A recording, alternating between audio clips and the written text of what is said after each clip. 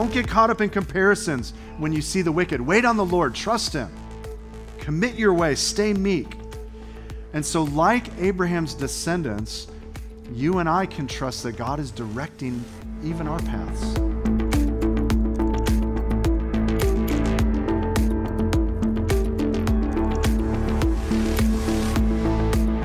You're listening to Genesis, a sermon series preached at Shoreline Church. For more audio or theological content, please visit thisisshoreline.com.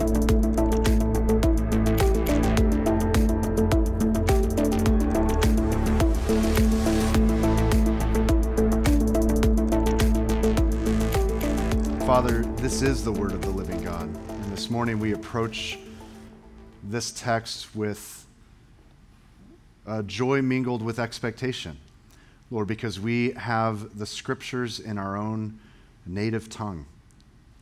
Lord, that is only possible because of men like Tyndale and others who were willing to pay the price and count the costs and do the work.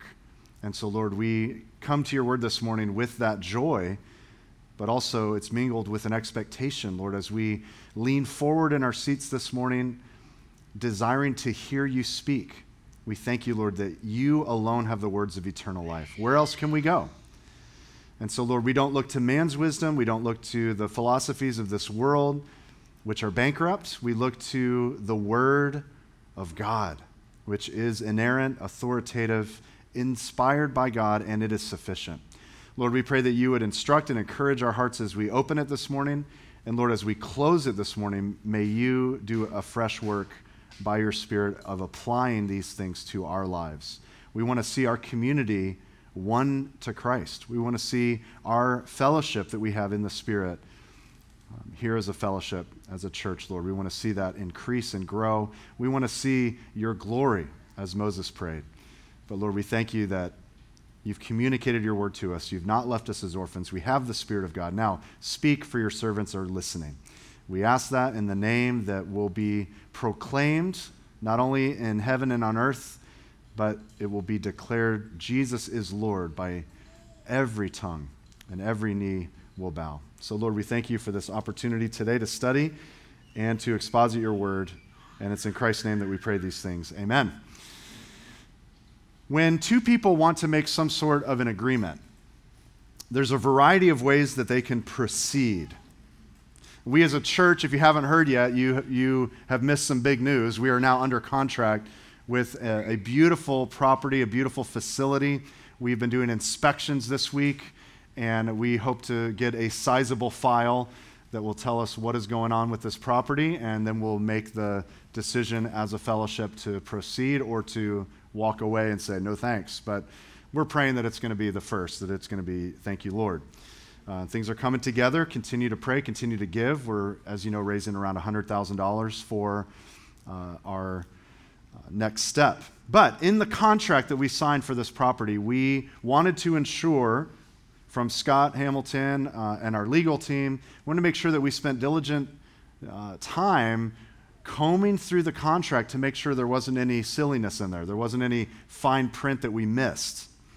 So we're not getting scammed. But when we signed on the dotted line, and once the signatures or the initials on the contract with the date, signed, sealed, delivered, we basically have a binding contract. Now, there's other agreements where a contract would be a little bit superfluous or overkill. You wouldn't need to have a contract. Sometimes a good old-fashioned handshake is more than sufficient. We just agree to do this. We don't need to sign anything, but we know that we're going to do this. Have you ever considered for a minute, though, how strange an act the handshake itself actually is? How odd this is. We extend our right hand. You don't shake with your left. You extend the right hand out into the middle space. You embrace the other person's right hand. You squeeze. By the way, Shoreline men, we need to improve in this area. When we shake a man's hand, we squeeze, okay? Let's not do this dead fish kind of thing, like, good to see you. Let's squeeze. Let's be manly. And then we do this weird thing where we do an up and down motion. Have you ever thought how silly or strange this is? We do an up and down motion, And we've already greeted one another in some way, but this extra greeting confirms what we've just promised to do. We are saying with that handshake, I'll keep my end of the agreement, you keep your end to the best of our ability. Well, in the text we're going to study this morning, we are going to see God's agreement with Abram. But what we're not going to see is what we see in many agreements we're used to seeing today. Many lease agreements have with them a two-sided or multilateral condition. The idea is that I will pay my payment on time, and therefore, because my rent is paid on time, I can stay in this home without being evicted. I can pay this payment and my car will not be repossessed.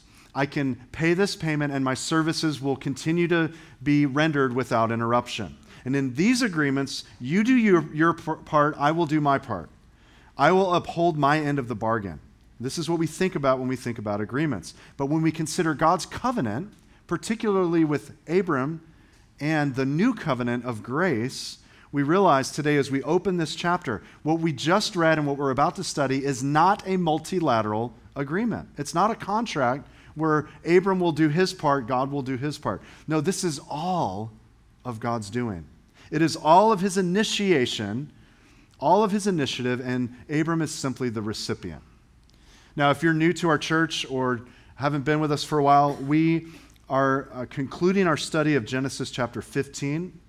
We've been going verse by verse through the book of Genesis. We've been looking at God's covenant with Abram, and last week we saw in verses 1 through 6 that God speaks to Abram. He communicates to him in this prophetic way that he need not fear, that I myself will be your shield and your reward. God will be the defense and the delight of his people. And we saw last week in those first 6 verses the very first time in Scripture where Abram speaks to God, and he addresses him as Yahweh Adonai, a title that conveys God's majestic, sovereign rule in Abram's life. Abram is not doubting the promises by asking questions. We'll see an additional question asked this morning. He's not doubting, but desiring them to come to pass.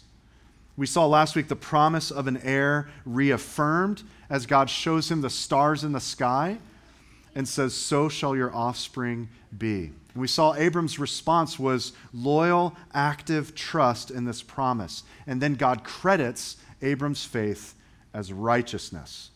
But we stopped before we got to verse 7, where God doesn't just promise enduring life, but also now, today, enduring land. Today we're going to study what at first glance seems to be an odd and confusing scene as God cuts a covenant with Abram. And if you didn't know better, you would read this text and it sounds like the makings of a strange horror film. There's dead animal carcasses, there's birds flying overhead, there's dreadful darkness. But you'd be mistaken if you thought this was only a fearful scene. No, this is a joyful passage, so much so that it led one of the greatest expositors in our generation, R.C. Sproul, to exclaim that if he were marooned on a deserted island and he had only one verse from the Bible, he would choose one of the verses in the section that we're going to study today. I'm not going to tell you which one it is because you won't listen anymore and you'll try to figure out which one it is. But we'll get to that. This is an amazing narrative filled with authority, amity, and assurance. And so we're going to see 3 things together this morning if you're taking note, and I do hope you are. Verse 7 through 12, we'll see that God confirms his covenant to Abram. God confirms his covenant. We're also going to see verses 13 through 16, God's course for Abram, and it's certain. And finally, we'll see God's covenant with Abram is unilateral. And what we'll also see together today is that God, though he has a gracious, intentional plan for Abram, he also is sovereign and merciful to all who trust in Christ. Daniel Aiken said, taken as a whole, this passage provides an explicit paradigm for how God relates to fallen humanity. God's salvation is wrought by grace through faith. And so we're going to see that today, and I pray that our hearts will be encouraged, enlightened, and refreshed as we look at this great picture of the gospel. So let's begin with the first section. God confirms his covenant to Abram. Notice with me verse 7. God said to him, I am Yahweh, who brought you out from Ur of the Chaldeans to give you this land to possess. Now, we don't know the time that transpired between verses 6 and 7. We've given it a week here in our study. We're not sure how long it was, but verse 7 begins with and so based on that, it's probable that this happened very soon after God had credited Abram's faith as righteousness. And notice with me that God says to him, he reveals himself to Abram by saying, I am Yahweh. And now your Bibles should have for the word Lord, the reason I said I am Yahweh instead of Lord, I am the Lord, your Bibles should have the word Lord here in all caps, in all capital letters, L-O-R-D. And that indicates to us this is not the word Lord, lowercase l, O-R-D, like master or someone who a servant would call Lord, like Adonai. Adonai would be the appropriate word for Lord. The Lord here is in all caps because remember, this is God's very name. His name is Yahweh. And so notice how he says, I am the Lord. I am. This is how Yahweh will later reveal himself to Moses. Listen to this exchange between God and Moses coming up in the next book in our Bibles in Exodus chapter 3. Then Moses said to God, if I come to the people of Israel and say to them, the God of your fathers has sent me to you, and they ask me, what is his name? What shall I say to them? What do I say? Do I say Baal? Do I say Molech? Who are you? And God said to Moses, I am who I am. So that clears it up. That actually can cause maybe more question, more confusion. But then he said, say this to the people, I am has sent me to you. Abram has already called him Yahweh Adonai, the Lord God. With Melchizedek, he learned that he can call God God Most High in Genesis 14. But here he says, I am Yahweh. This name I am has with it this concept that God is completely independent. He is completely supreme. He relies on nothing and no one for life or existence. Theologians call this quality aseity, A-S-E-I-T-Y. That means God doesn't need anybody. He doesn't need anything. Life exists within God himself. He's independent of creation. It also implies he's eternal and he is immutable or unchanging. You and I are not the I am. You and I are not independent of creation. We're very much reliant upon the breath that you've been breathing this morning for our existence. God says, I am. There's no past tense. There's no need for a future tense in the divine vocabulary. God is present. God is here. God is sufficient for whatever we need. And this is the title, I am, that Jesus took upon himself in John 8:58. Truly, truly, I say to you, before Abraham was, I am. And then it says, so they picked up stones to throw at him because this was blasphemy. He was making himself equal with God. But notice how God wants Abram to identify him. He says, I am the Lord, I'm Yahweh, who brought you out from Ur of the Chaldeans to give you this land to possess. Now, in his commentary, Matthew Henry suggests that the Hebrew here can be translated out of the fire of the Chaldees. Now, that's fascinating because Jewish writers have a tradition that Abram had been cast into a fiery furnace for refusing to worship the Babylonian idols. And Jewish writings state that Abram was miraculously delivered from the fiery furnace for not worshiping these idols. And if that's true, of course, it won't be the last time God does this for his people. Now, we can't be sure of that, but I just wanted you to know that Jewish tradition says that. But the argument here is that God has mercifully snatched Abram like a brand plucked from the fire, to use a Puritan phrase, a brand plucked from the fire. He has pulled you. I called you out from Ur of the Chaldeans. I delivered you. And is this not a great picture of what you and I have experienced in our own salvation? You and I have been delivered from the domain of darkness, Colossians 1 says, transferred into the kingdom of his Son. You and I have been plucked out. We've been called out of darkness into wonderful light. You and I have been called out of the paganism, the humanism, the isms of this world into the kingdom of heaven. We've been called by God out of our flesh and into the Spirit. And so what a great picture. God is saying to him, I am the Lord I did this initiative work. I plucked you out. I brought you out. Not only did he mercifully snatch him out, but he mercifully sends him in. He says, I called you out and I sent you in. I didn't just call you out to stand there and wonder what's next. No, I actually called you into a spacious space. And can't we also, in our salvation, say, God not only plucked me out of the muck and the mire, the slough of despond, he pulled me out, but then he set my feet on a rock.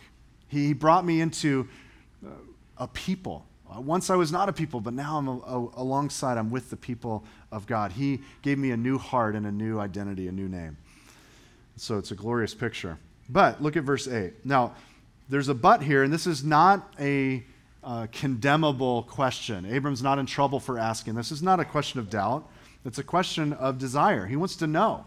And so verse 8, but he said, O Lord God, how am I to know that I shall possess it?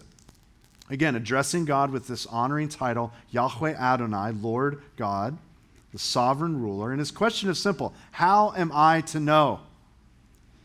In other words, what assurances can you give me that this will indeed happen? Remember, God has already promised Abram, I'm going to bless you. I'm going to make you a blessing. I'm going to bless those who bless you. I'm going to curse those who dishonor you. And Abram has seen those promises already begin to come to pass. And so God has already confirmed to Abram, look up, see the stars, look down at the dust of the earth. Can you count those? You can't count them, Abram. Please don't try. I'm going to be faithful to let your offspring be like this, vast, innumerable, and plentiful. God didn't need to confirm this to Abram. What God could have said in response to this is, I said it, Abram, and my word is enough. And we, as Christians, we need to know God's word is enough. We don't need to look for signs, for experiences, for goosebumps to say this is God speaking. We have a more sure word, Peter says, through the scriptures. Peter saw the living God. He saw Jesus. He could say, I was there at the Mount of Transfiguration. And when we came back down, I could testify that this was the Son of the living God. And yet, Peter says, even though I had that experience, we have a more sure word. I have something more tangible, more real than seeing Jesus in the flesh. And that is what the scripture has testified about him. And so God has promised all of this will come to pass, Abram, through your own loins. But now we come to a confirmation of the promise of the land. So here's what God's going to do to let him know. How do I know? God says, okay, here's what you're to do. He gives him an instruction to bring 5 things. Verse 9. He said, bring me a heifer 3 years old, a female goat 3 years old, a ram 3 years old, a turtle dove, and a young pigeon. This sounds like we're going to men's group for a barbecue. And he brought him all these, cut them in half, and laid each half over against the other. But he did not cut the birds in half. Now, at first glance, you might think this is a sacrifice that's being offered. But there's a lot more happening here. So first notice with me that God is instructing Abram to bring him a 3-year-old heifer, which is a young female cow, essentially, that had not yet had offspring. So he's to bring this heifer. He's also, secondly, to bring a 3-year-old female goat and ram. So he's to bring these 3 larger animals and then a couple birds. Now, I've been given some strange shopping lists from my wife in the course of 22 years of marriage. But if she ever said, I need a 3-year-old heifer, I need a 3-year-old goat, I need a few birds, I'm going to think this is the most interesting pot roast that we have ever had, or we're offering some sort of pagan sacrifice. But notice that Abram knows exactly what to do. He brings the animals. There's no instruction from God to cut them in half. And so there's more happening here. He cuts them in half. He lays the cut carcasses across from one another, and then lays the birds there, the slain birds as well. Now, the ancient Near East custom for making agreements, for making covenants, was not a handshake deal, was not a contract, but it was to sacrificially cut the animal specifically these animals, in half, lay them on the ground apart from one another with a small pathway in between, where that pathway would be ostensibly filled with the blood that had been spilled from these animals. And the sealing of the covenant, or the signature on the contract, to use our vernacular, was for both parties to stand on opposite ends of these slain animals and to walk, to tread through the blood in between these animals, back and forth, and to recite the terms of the agreement, the terms of the covenant out loud. And the idea was, if I don't keep my end of the agreement, then let me be as these slain animals are. In fact, we see this in Jeremiah 34:18. If you're taking note, you can jot this verse down. It says, God says, the men who transgressed my covenant and did not keep the terms of the covenant that they made before me, by the way, this is speaking not of Abram, but of the Mosaic covenant. He says, I will make them like the calf that they cut in two and pass between its parts. So this is a covenant sealed in blood. It's a covenant that normally would expect both parties to keep their end of the agreement, or you face the same fate as the slain animals. In other words, it's multilateral. David Gusick says, when Abram, quote, had his doubts and wanted assurance from the Lord, God said to him clearly, let's sign a contract and settle this once for all, end quote. Have you ever been there? Have you ever been waiting with anxiety for the sellers to accept your offer? And you're just waiting for the signature. Have you ever gotten down on bended knee and you hoped that she would say yes? And you're waiting for her response? I proposed to my wife at church in front of a large audience just to put the pressure on. And she hesitated for a minute just to be funny. She's like, well, and I was like, uh-oh, this could go really south. What's going to happen? You know, what do I do with this ring if she says no? There's no return policy. What do I do with this thing? You see, in our default state, we long to have that assurance, that confidence that what we're longing for will come to pass. And so Abram says, how will I know? God says, here's how you'll know. But then something ominous happens in verses 11 and 12. The dead bodies of the animals are there. He's prepared them rightly, but verse 11, and when birds of prey came down on the carcasses, Abram drove them away. As the sun was going down, a deep sleep fell on Abram. And behold, dreadful and great darkness fell upon him. Now, of course, the scavenging birds would come, attracted to the dead animals, and Abram has to ward them off. And this seems to be a hint at what is about to be communicated to Abram by God. In other words, in the midst of good news of a land, there's also an outside threat that needs to be warded off, fought off. And there's dread, and there's great darkness, and there's slumber. Derek Kidner, in his commentary, says this, quote, the setting is somber in every detail, partly, no doubt, to emphasize that the covenant must be carried through in the teeth of opposition and by means of great judgments.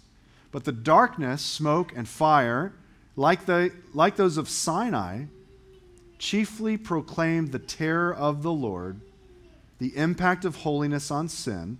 Even the new covenant would be inaugurated in darkness and earthquake, end quote. So with that in mind, let's look at the second section, how God's course for Abram is certain. So we have this scene set before us. Abram is waiting on his side. He's waiting for God to prepare to walk through with him, so to speak. And yet, there seems to be a delay. So he's fighting off the birds, and he falls asleep, and there's great darkness. Now, look at verse 13. Then Yahweh said to Abram, know for certain that your offspring will be sojourners in a land that is not theirs, and will be servants there, and they will be afflicted for 400 years. Abram had said, how will I know? And God says here, know for certain. Remove all doubt, child of God. What I will speak to you through my word is sufficient. God says here, your offspring will be sojourners. Another word for that is alien, or someone who is a stranger or a pilgrim. Not only will they be sojourners, but they'll also be servants. They're going to experience affliction for 400 years. Now, this, of course, is a prophecy concerning Israel's time of bondage later in Egypt. So Abraham's grandson, Jacob, is going to have 12 sons, And his beloved son, Joseph, as we'll see in Genesis, is going to be sold into slavery by his brothers. Eventually, as you know the story, you went to Sunday school, he ends up in Egypt through a series of providential circumstances. But in the midst of that, God was orchestrating the evil of Joseph's brothers. God was working it for good. And so Joseph ends up becoming what equates to the prime minister in Egypt over the entire empire. And when Joseph's family suffers from the massive famine, they end up coming to Egypt to receive provision and protection from Joseph, their kinsman. But they don't know it's Joseph at first. And so God is giving, listen up, God is giving Abram assurance even in a time of darkness. God is going to be working this for the good of Israel. You see, when we open the beginning pages of the book of Exodus, we read these daunting words. It says, "Now there arose a new king over Egypt who did not know Joseph." That's bad news. "And he said to his people, 'Behold, the people of Israel are too many and too mighty for us. Come, let us deal shrewdly with them, lest they multiply, and if war breaks out, they join our enemies and fight against us and escape from the land.' Therefore they set taskmasters over them to afflict them with heavy burdens. They built for Pharaoh store cities, Pithom and Ramses. But the more they were oppressed, the more they multiplied, and the more they spread abroad. And the Egyptians were in dread of the people of Israel. So they ruthlessly made the people of Israel work as slaves and made their lives bitter with hard service in mortar and brick and in all kinds of work in the field. In all their work, they ruthlessly made them work as slaves." Just had the opportunity in D.C. to go to the Holocaust Museum and see what many Israelites have experienced even in this last century. And so there's as I read these words, there's a reality to the bitterness, to the slavery, to the hard work, and to the oppression. And so God is telling Abram in advance, this is coming. But notice what God goes on to say in verse 14 to Abram. He says, "But I will bring judgment on the nation that they serve, and afterward they shall come out with great possessions." So Israel, Abram's descendants, will be oppressed as sojourners and servants and have 400 years of affliction, but God would still be faithful to judge Egypt, her enemy, and provide for his people even at the same time. In judgment, how does that happen? How does in judgment one person is judged and then the people of Israel are given plunder? Well, we'll see that in Exodus. But look at verse 15. "As for you, Abram, you shall go to your fathers in peace. You shall be buried in a good old age. And they shall come back here in the 4th generation, for the iniquity of the Amorites is not yet complete." You, Abram, you will not inherit this land eventually. You will die old, and it will be 4 generations or 400 years. Now, those round numbers are not contradictions. How can it be 400 years and 4 generations? Often the word generation can mean lifetime, and 100 years is an easy way to summarize this. Exodus 12:40 tells us this was around 430 years, so God is approximating. He's not giving specific dates for us to stress out over. Just given a general, it's going to be around 400 years. But notice that God says in the end of verse 16 that there's a purpose behind this. This isn't just random. The 400 years, there's actually something God's accomplishing. It says the iniquity of the Amorites is not yet complete. What does that mean? Well, here's what it means. It means that the sinful, immoral, idolatrous Amorite people were storing up for themselves wrath from God. I want to encourage you to read Leviticus 18 through 20 sometime this week. How many pastors tell their congregation, I want you to read Leviticus 18 through 20 this week in your quiet time? But I want you to take some time this week, jot it down, Leviticus 18, 19, and 20. And when you open that section of Leviticus, of the law, you read these interesting words. The Lord spoke to Moses saying, "Speak to the people of Israel and say to them, I am the Lord your God.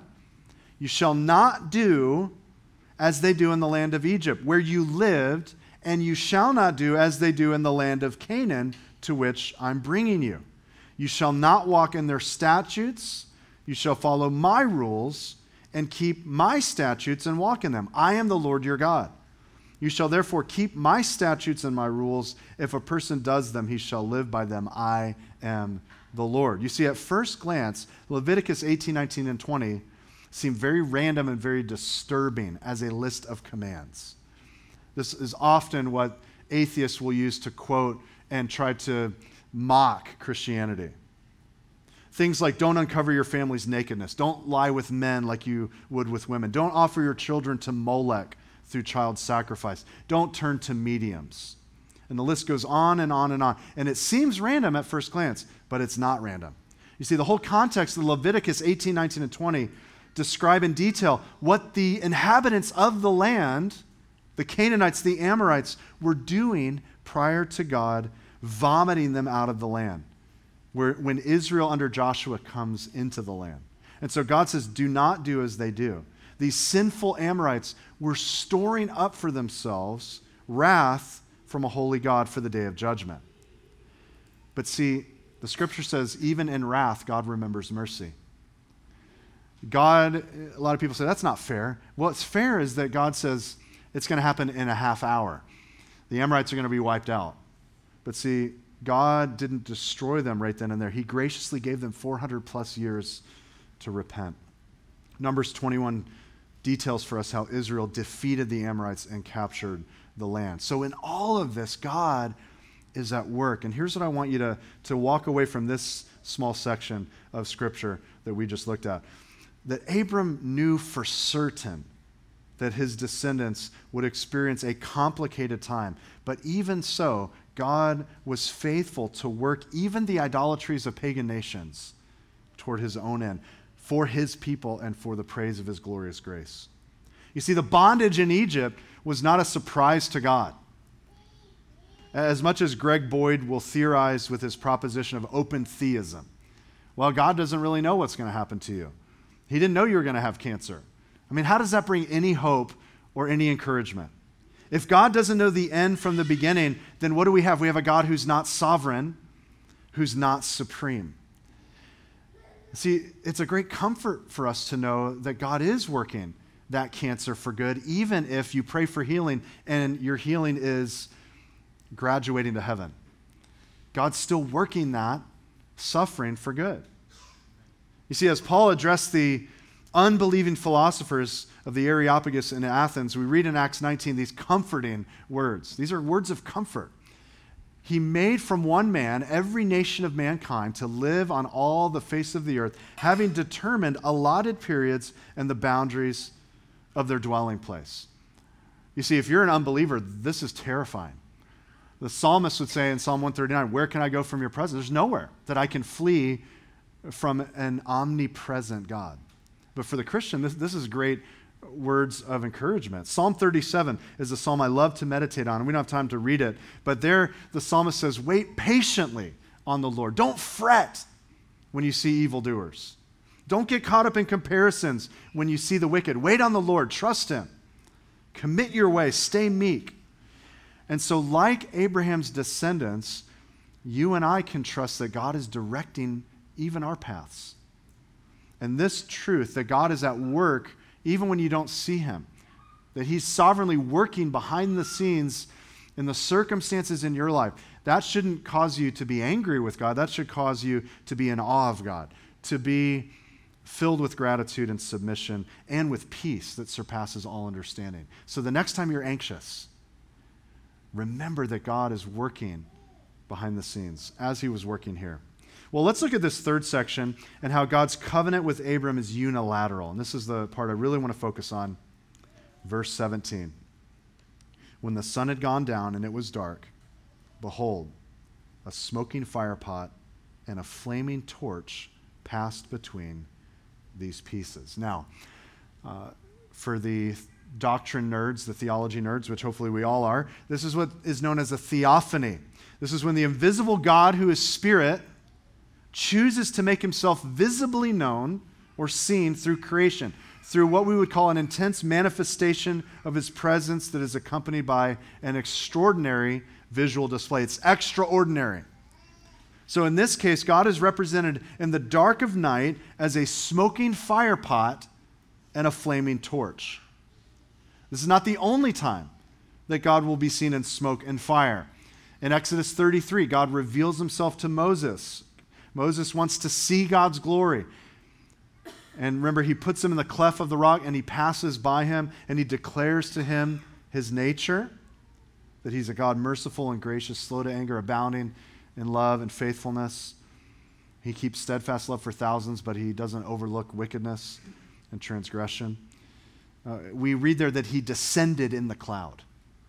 Remember, when God led Israel through the wilderness, it was in two different theophanies, right? It was the pillar of cloud by day and the pillar of fire by night. At Mount Sinai and in the temple with his Shekinah glory, it was a cloud of smoke that represented the presence of God. God is spirit, and so he doesn't have to manifest in these ways. Remember when God speaks to Moses, this is very extraordinary. Remember, it was a bush that was burning, but the bush didn't get consumed. It was a bush on fire, but it wasn't consumed. We also see that fire from heaven often descended to consume the sacrifices that God was pleased with. So the smoking fire pot, the flaming torch, represent the presence of God himself, passing between the pieces of the dead flesh through the blood and confirming the covenant. But notice what didn't happen. Did you catch what didn't happen in verse 17? Notice what it doesn't say. It doesn't say the smoking fire pot, the flaming torch passed between the pieces, and so did Abram. No, this is not a multilateral agreement. This was a unilateral one. So listen, the certainty of God's covenant was not based on who Abram was and what Abram would do. It was based on who God is and what God would do. Abram wasn't asking God, hey, God, can you help me out? Can you co-sign on this loan for me? Hey, God, let's haggle over these terms.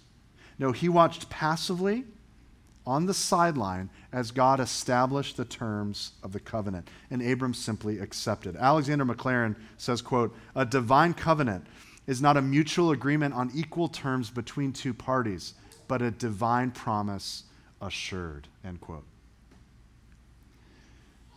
This is the verse that R.C. Sproul said, if I have nothing else in the scripture, give me one verse, it would be Genesis 15:17.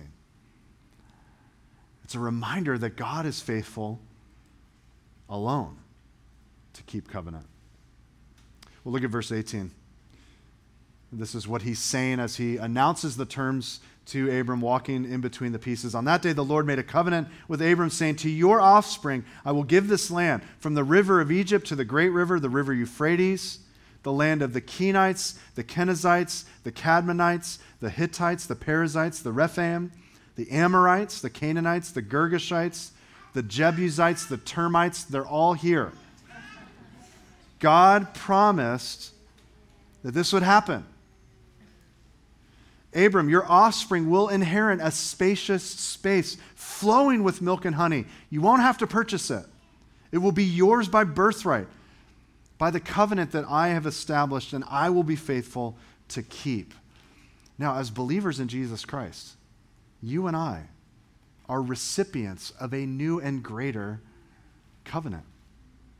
But it is one that's foreshadowed by this Abrahamic covenant. You see, God has done the work from first to last. There's blood that has been shed. There was an inheritance secured. You enter the promise by faith, not by works. Spurgeon said this, quote, the man who can fully understand the word covenant is a theologian. That is the key of all theology, the covenant of works by which we fell and the covenant of grace by which we stand. Christ fulfilling the covenant for us as our surety and representative, fulfilling it by the shedding of his blood, so leaving for us a covenant wholly fulfilled on our side, which is Christ's side, and only to be fulfilled now by God. You see, church, God's covenant of grace with us is unilateral. There's nothing you and I can do to add to its efficacy, and there's nothing we can do to detract from its power. And so as we consider these truths this morning, I have 4 application points for us if you're taking note. And the first one will be very brief. The first one is, just found this to be encouraging. God first bestows his grace through what we consider ordinary. I find it fascinating that Abram was asking God to confirm his promise to him regarding the land. And God's answer to him is something less supernatural and something much more ordinary. It's what the people did. They made these sort of agreements. And so I just want to encourage us, may we never overlook the simplicity of the ordinary means of grace. The simplicity of fellowshipping with the God of the covenant through the ordinances he's given the church, through baptism, through the Lord's Supper, through these ordinary means of grace, prayer and scripture reading. They're not spectacular. They're not sensational in themselves. You take bread and you take juice. In themselves, that doesn't seem very spectacular. You go underwater, and yes, we practice baptism by immersion, and we're excited to do that soon out at the beach. You open a book.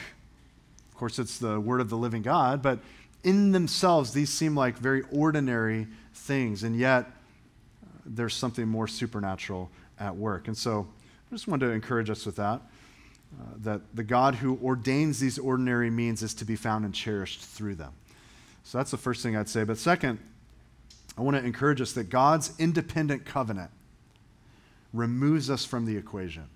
You see, our salvation is not a synergistic partnership.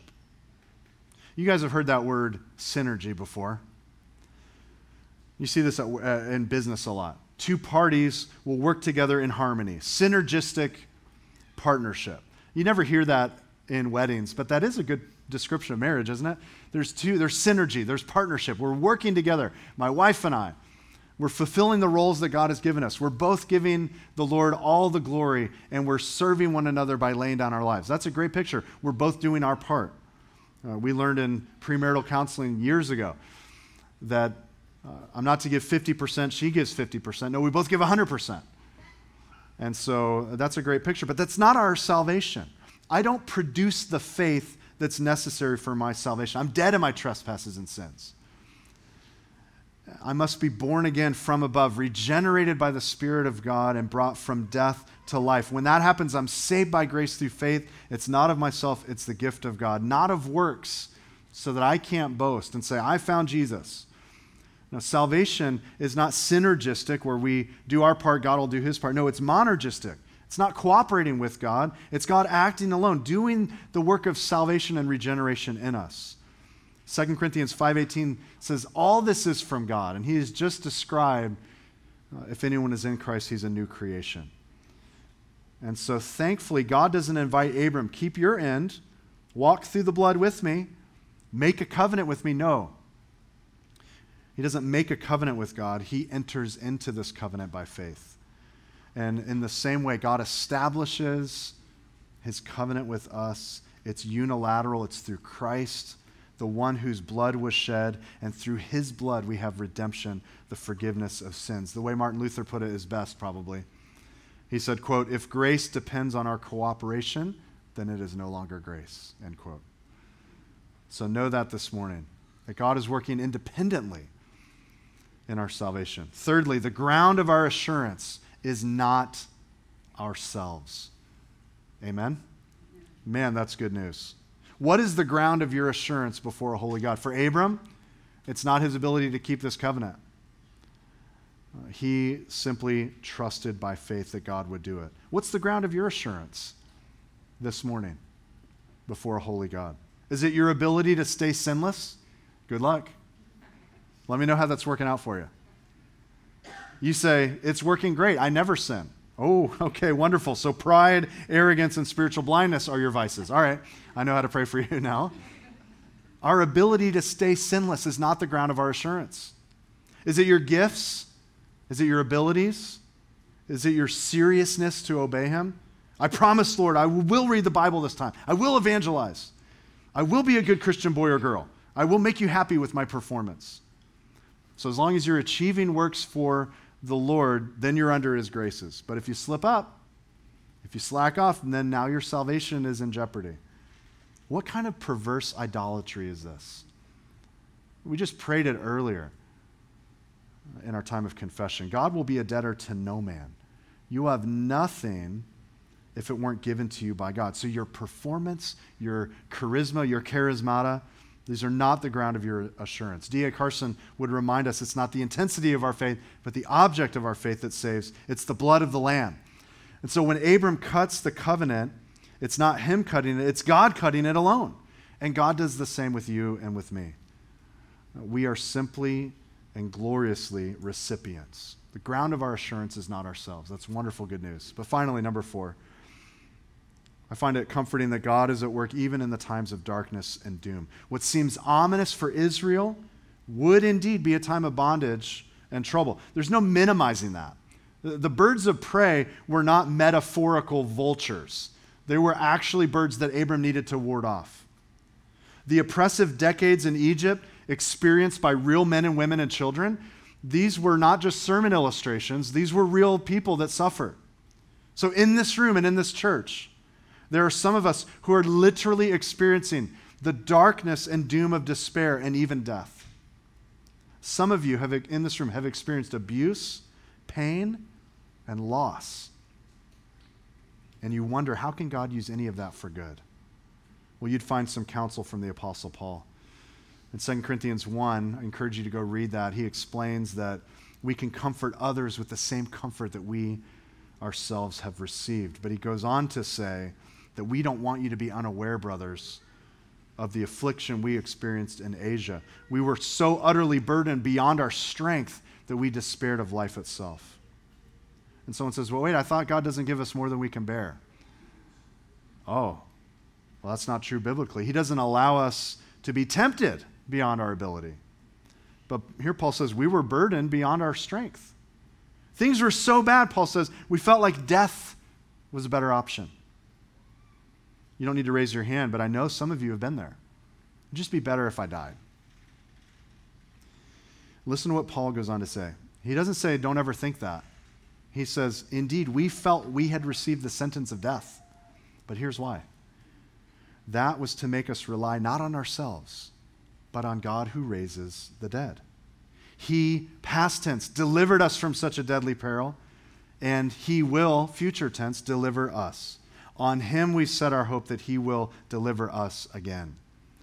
You also must help us by prayer so that many will give thanks on our behalf for the blessing granted us through the prayers of many. Do you see what he's saying? God was stripping us of all self-sufficiency so that even if death occurred, our hope was not to avoid the trouble that might lead to death, but to trust God that even if it leads to us being killed, God has the power to raise us from the dead.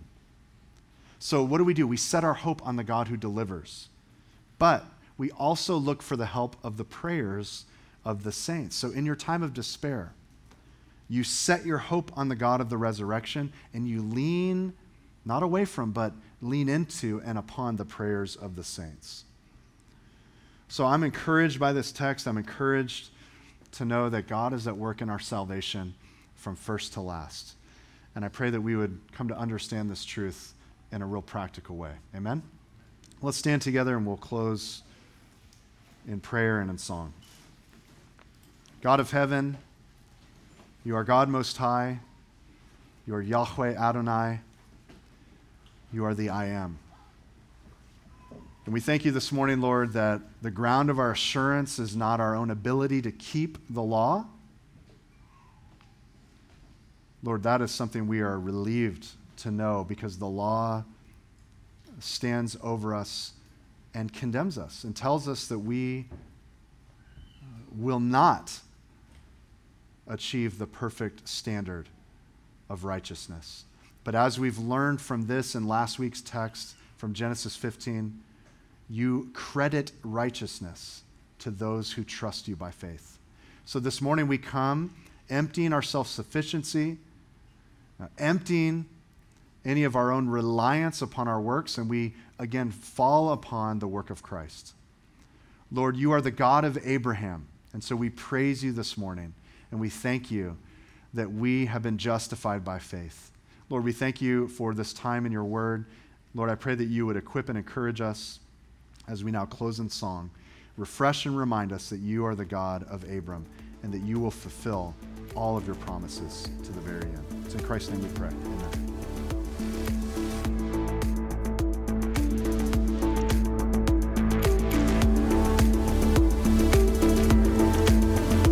Thanks for listening to our podcast. Shoreline Church meets every Sunday at 9 a.m. and 10:30 a.m. at the Port on Lena Road. You can get more content and more information by visiting thisisshoreline.com. If you have any questions or any prayer needs, please don't hesitate to email us at info@calvaryshoreline.com. God bless you.